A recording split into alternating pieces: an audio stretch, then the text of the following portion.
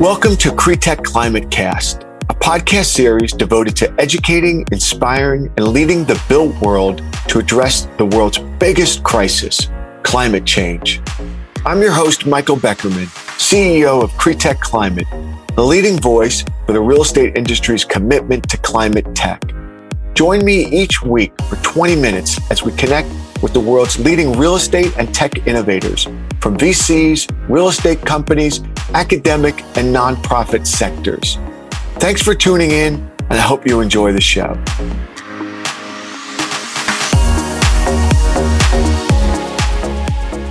Hey, everybody, it's Michael Beckerman. Welcome to another episode of my podcast, Kotch Climate Cast, where I talk to leaders who are helping to decarbonize the built environment. On the podcast today, one of my favorites, good friend, somebody that I've connected with for a while now. And I think clearly we need as many smart, accomplished investors as we possibly can get to be supporting the startup ecosystem in the built environment, focused on decarbonization. And Micah Kotch, who's a partner at Blackhorn Ventures, is one of the really, in my humble opinion, one of the most respected and admired investors, him and his team, doing some great work. So I really wanted to have Micah on the podcast to put a spotlight on some of the investments that they're making currently, their outlook, and what they're looking for in the future as well. So Micah, good to see you, my friend. Thank you so much for having me. Always great to connect, Michael. So for those that might not be familiar with you, why don't you give a little bit about your origin story and a little bit about Blackhorn today? Yeah, I've had the privilege of working in the climate space, what we're now calling climate tech, for about 2 decades. Started my career as a founder and an entrepreneur, putting games on phones, and then really kind of caught the sustainability bug back in 2003. Started a program at NYU called the Urban Future Lab, where companies like Honest Buildings got their start. Spent 5 years as the director of innovation and entrepreneurship at NYU. Then joined Richard Kaufman and the amazing, talented team at NYSERDA. Spent a couple of years at NYSERDA, which is the $1 billion a year clean energy agency in New York State.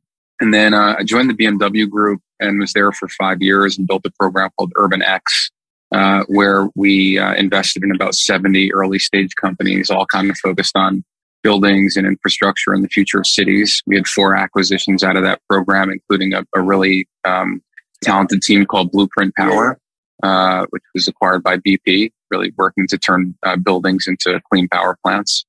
And then about a year or so ago, I joined Blackhorn, which is a Series A stage investor in digital infrastructure for the energy transition. And we have a real emphasis on buildings and construction in energy, transportation, supply chain, and logistics. And we think those areas are very much interconnected and just poised for really significant growth, but also can meaningfully generate significant decarbonization impact.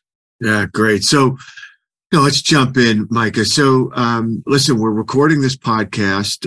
It'll be released, at a later date, but we're recording this podcast at a time when New York City, because of the wildfires in Canada, has the worst air quality in the world.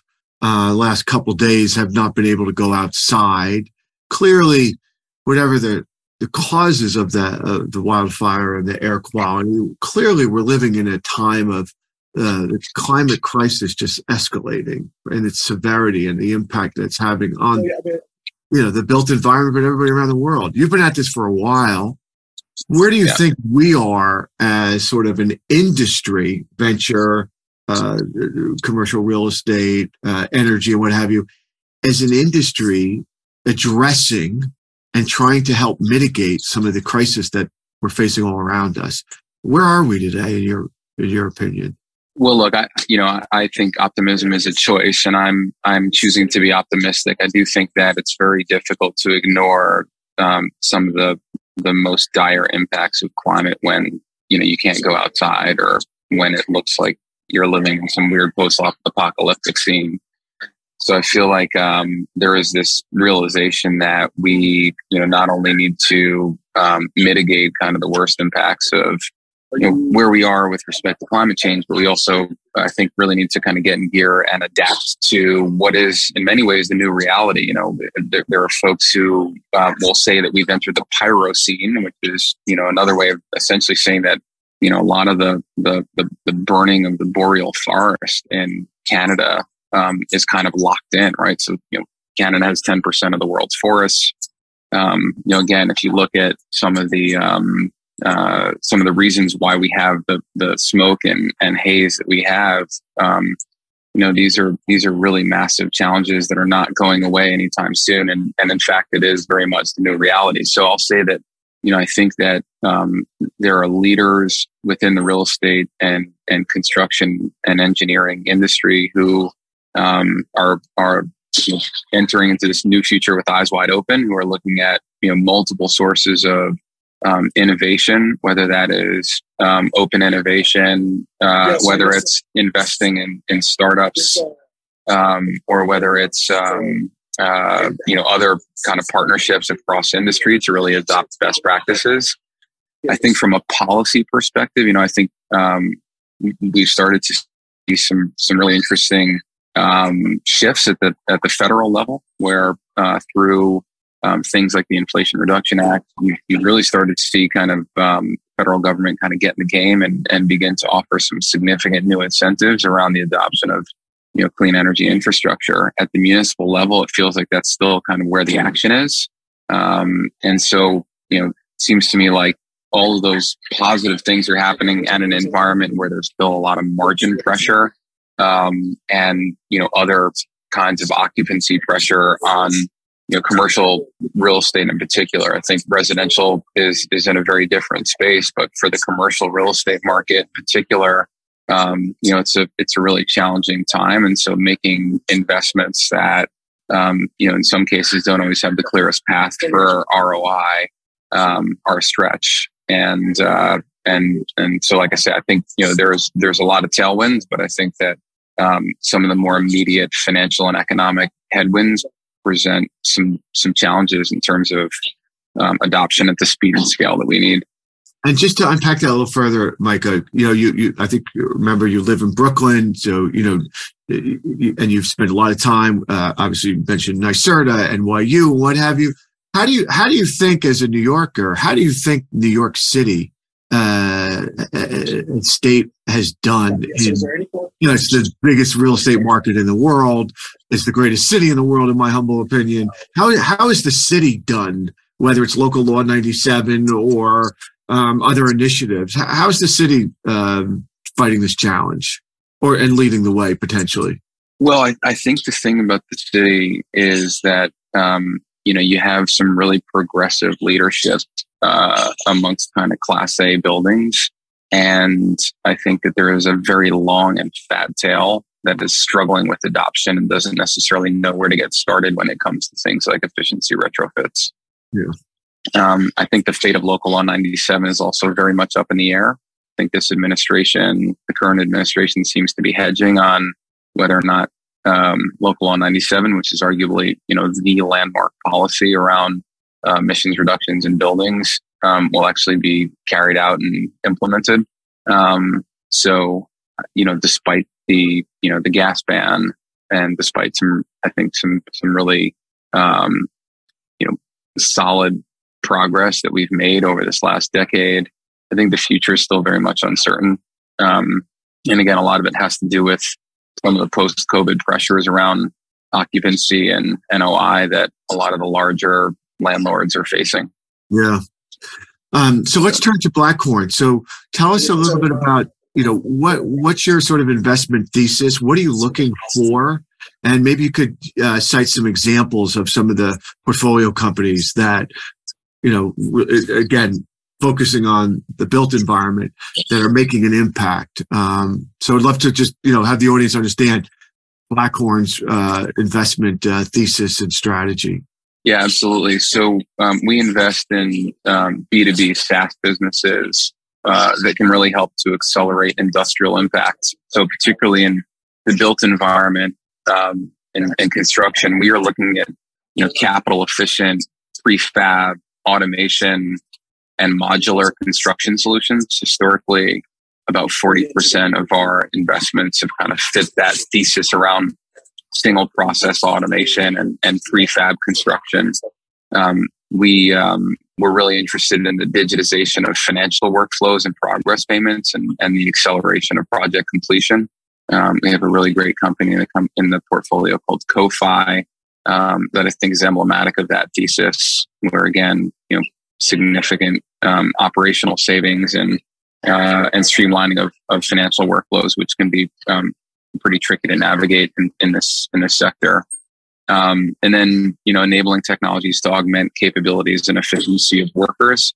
Obviously, the productivity of construction has not kept pace with other sectors. And so, we ultimately think that we need to build, whether that's, new resi construction or manufacturing facilities or data centers or what have you. And so we're really excited about labor productivity and tools like artificial intelligence and ML that really empower frontline workers and folks out in the field. I'll talk to you about a couple of the companies in the portfolio that I think are that are right at the center of that thesis. We actually have a team in Berlin, Germany called EcoWorks, which is a modular design and prefab stack that uses digital analysis and supply chain integrations and a kit of parts approach to really reduce the cost and speed to retrofit carbon neutral multifamily resi buildings at scale. We think that notion of net zero multifamily residential buildings works in Berlin, it works in New York, it works in Los Angeles. Like, we are very excited about the approach that they're taking. They're our fastest growing company in the portfolio.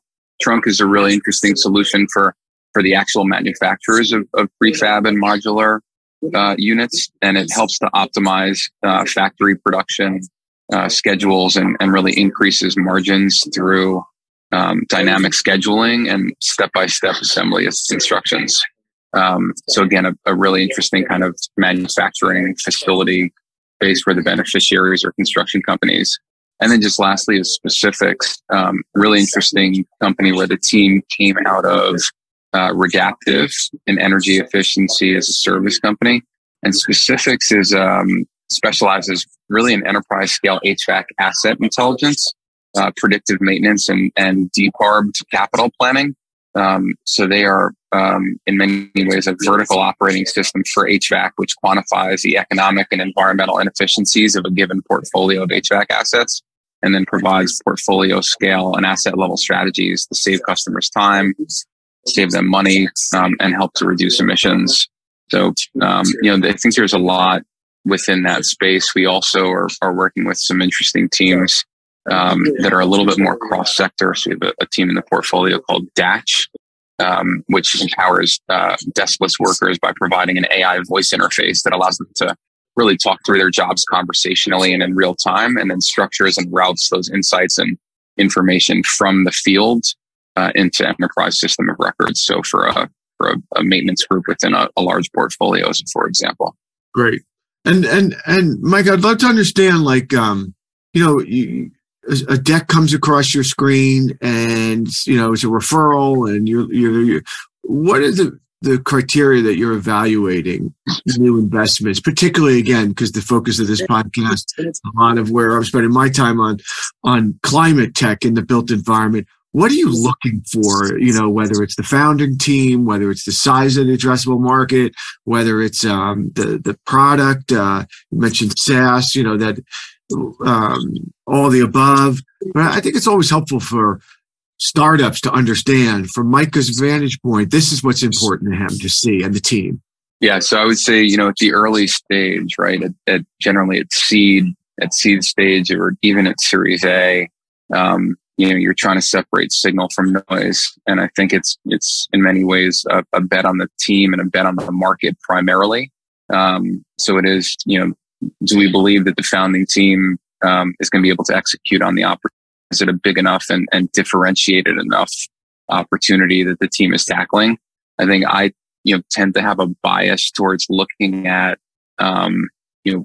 what is the go to market, or how is the team really kind of figured out go to market in a way that maybe their competitors have not, right? Because particularly in the real estate industry, getting to customer with a solution that's easily integrated and something that ultimately can really drive kind of impact quickly, I think is the differentiating capability there. And so we want to understand, like, what is the problem? Is there a big enough market that the team is tackling? How much traction do they have, or have they figured out a path to market, like I say, that is scalable and replicable? And then also, do we think that over time this can ultimately get to $100 million run rate? I think that's kind of that's the big question, is like, is it venture scale? And is there enough of a competitive barrier that we think that this is a something that is ultimately going to help to return the fund over time? I mean, the math has to work from a venture perspective, and I think maybe that's something that not every founder at the early stage kind of understands. Maybe a really interesting solution, might have great unit economics, but maybe it's not big enough to be venture scale. Got it. Finally, Micah, one of the things that really resonated when we connected, when you joined Blackhorn, I remember the conversation, and you said the one that really catches my attention today in this environment, which is impact. And you talked about that Blackhorn's got this view that you whether it's ESG or DEI, whatever you're doing, you're looking at it through the lens of having an impact on, people, communities, the planet. Talk to us about why impact is so important to Blackhorn and what that means specifically to the team. Yeah. Well, look, I think, fundamentally, we think that high impact equals industry leading returns. So we are non-concessionary impact funds, where, we fundamentally do believe that the way to really own the future, is to help accelerate the energy transition. And again, that's across buildings, that's across energy generation and distribution, that's across transportation networks, that's across our supply chain and logistics infrastructure. When we think about impact, we talk about, does the solution improve resource productivity? That's inclusive of things like, again, energy efficiency, material use, as well as labor productivity. And I should note that, embodied carbon within the built environment, I think, is a really significant opportunity and also pressing issue, at least amongst people, CSOs and others that I speak to within the real estate industry. We talk about kind of, does it accelerate access to and help drive the adoption of clean energy, smarter buildings, better transportation solutions. We think about, does it help directly, decrease greenhouse gas emissions? And then again, lastly, on the workforce productivity, does it improve job quality? Does it improve things like worker safety? So impact for us is really important. We are a committed member of the Venture Climate Alliance. We're Impact Assets 50.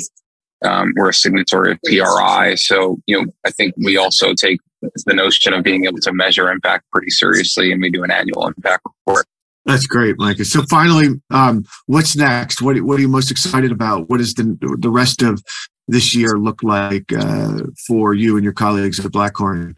Well, I think within like the built environment, I mentioned kind of, embodied carbon. So, really excited about those kinds of opportunities, right? Like 40% of emissions are caused by the construction industry. 20% of construction materials get wasted. That certainly needs to change. Again, I would say that focus on single process automation, the ability to impact and address the housing crisis through things like robotics and automation. Connected BIM, I think, we're really excited about that. How do you begin to kind of visualize the entire building life cycle and connect it to operations? I'll say data, artificial intelligence, machine learning. Those are all tools for knowledge management and better building operations that we get really excited about. And we see, that BIM adoption is really kind of growing pretty rapidly as, digital twins become more and more commonplace.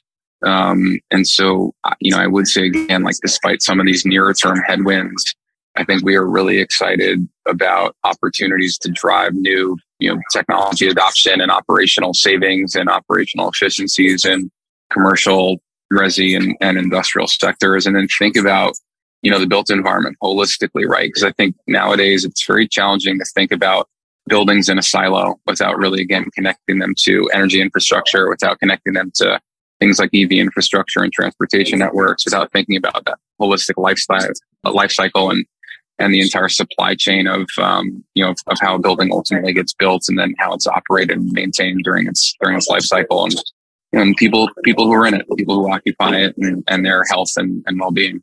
Yeah, great. Micah, thank you so much, bud. I appreciate you coming on the podcast.